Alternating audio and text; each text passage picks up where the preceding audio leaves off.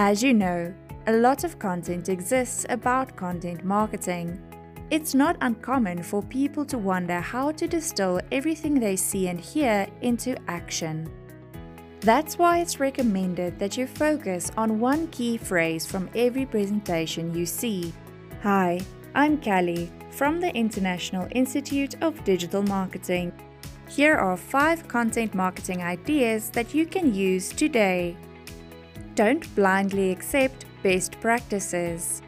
Let's consider the following: 3 calls to action in different formats, 1 sentence, brief bullet list, or full paragraph.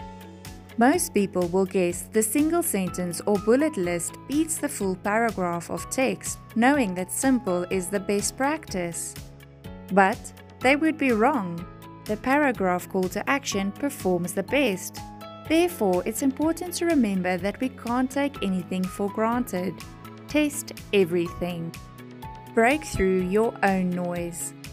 You can't just fight to break through the general noise. You must remember to break through your own noise. Your brand might be a prolific content producer, but don't treat all your content equally. Prioritize key events, topics, and moments, and double down on your efforts on the content that means the most to your brand. Consider traffic potential. When looking for opportunities to create content people want to read, marketers often turn to keyword volume.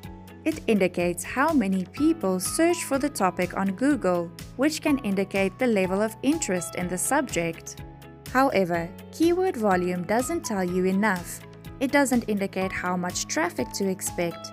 Instead, take the top results for a search query and put it into SEMrush or other keyword-related tools to see the kind of traffic it's getting and to see the types of keywords driving the traffic.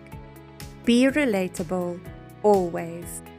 When it comes to audience attitude, do not ask, "Can I have your attention?" Rather ask, "May I have your trust?" While your audience wants to make sure you understand their problems, they also want to like you. What's a great way to be likable? Be relatable.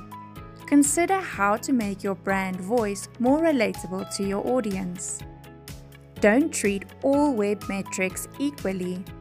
Many of us have been told that we need to pay close attention to engagement metrics, particularly time on site. However, it's important to always consider metrics in the proper context. For example, a long time on site doesn't necessarily equate to a positive user experience.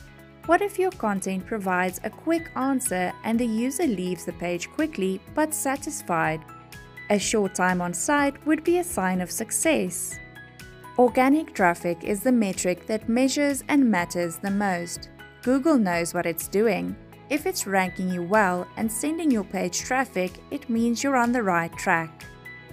For more information, visit www.thedigitalmarketinginstitute.org.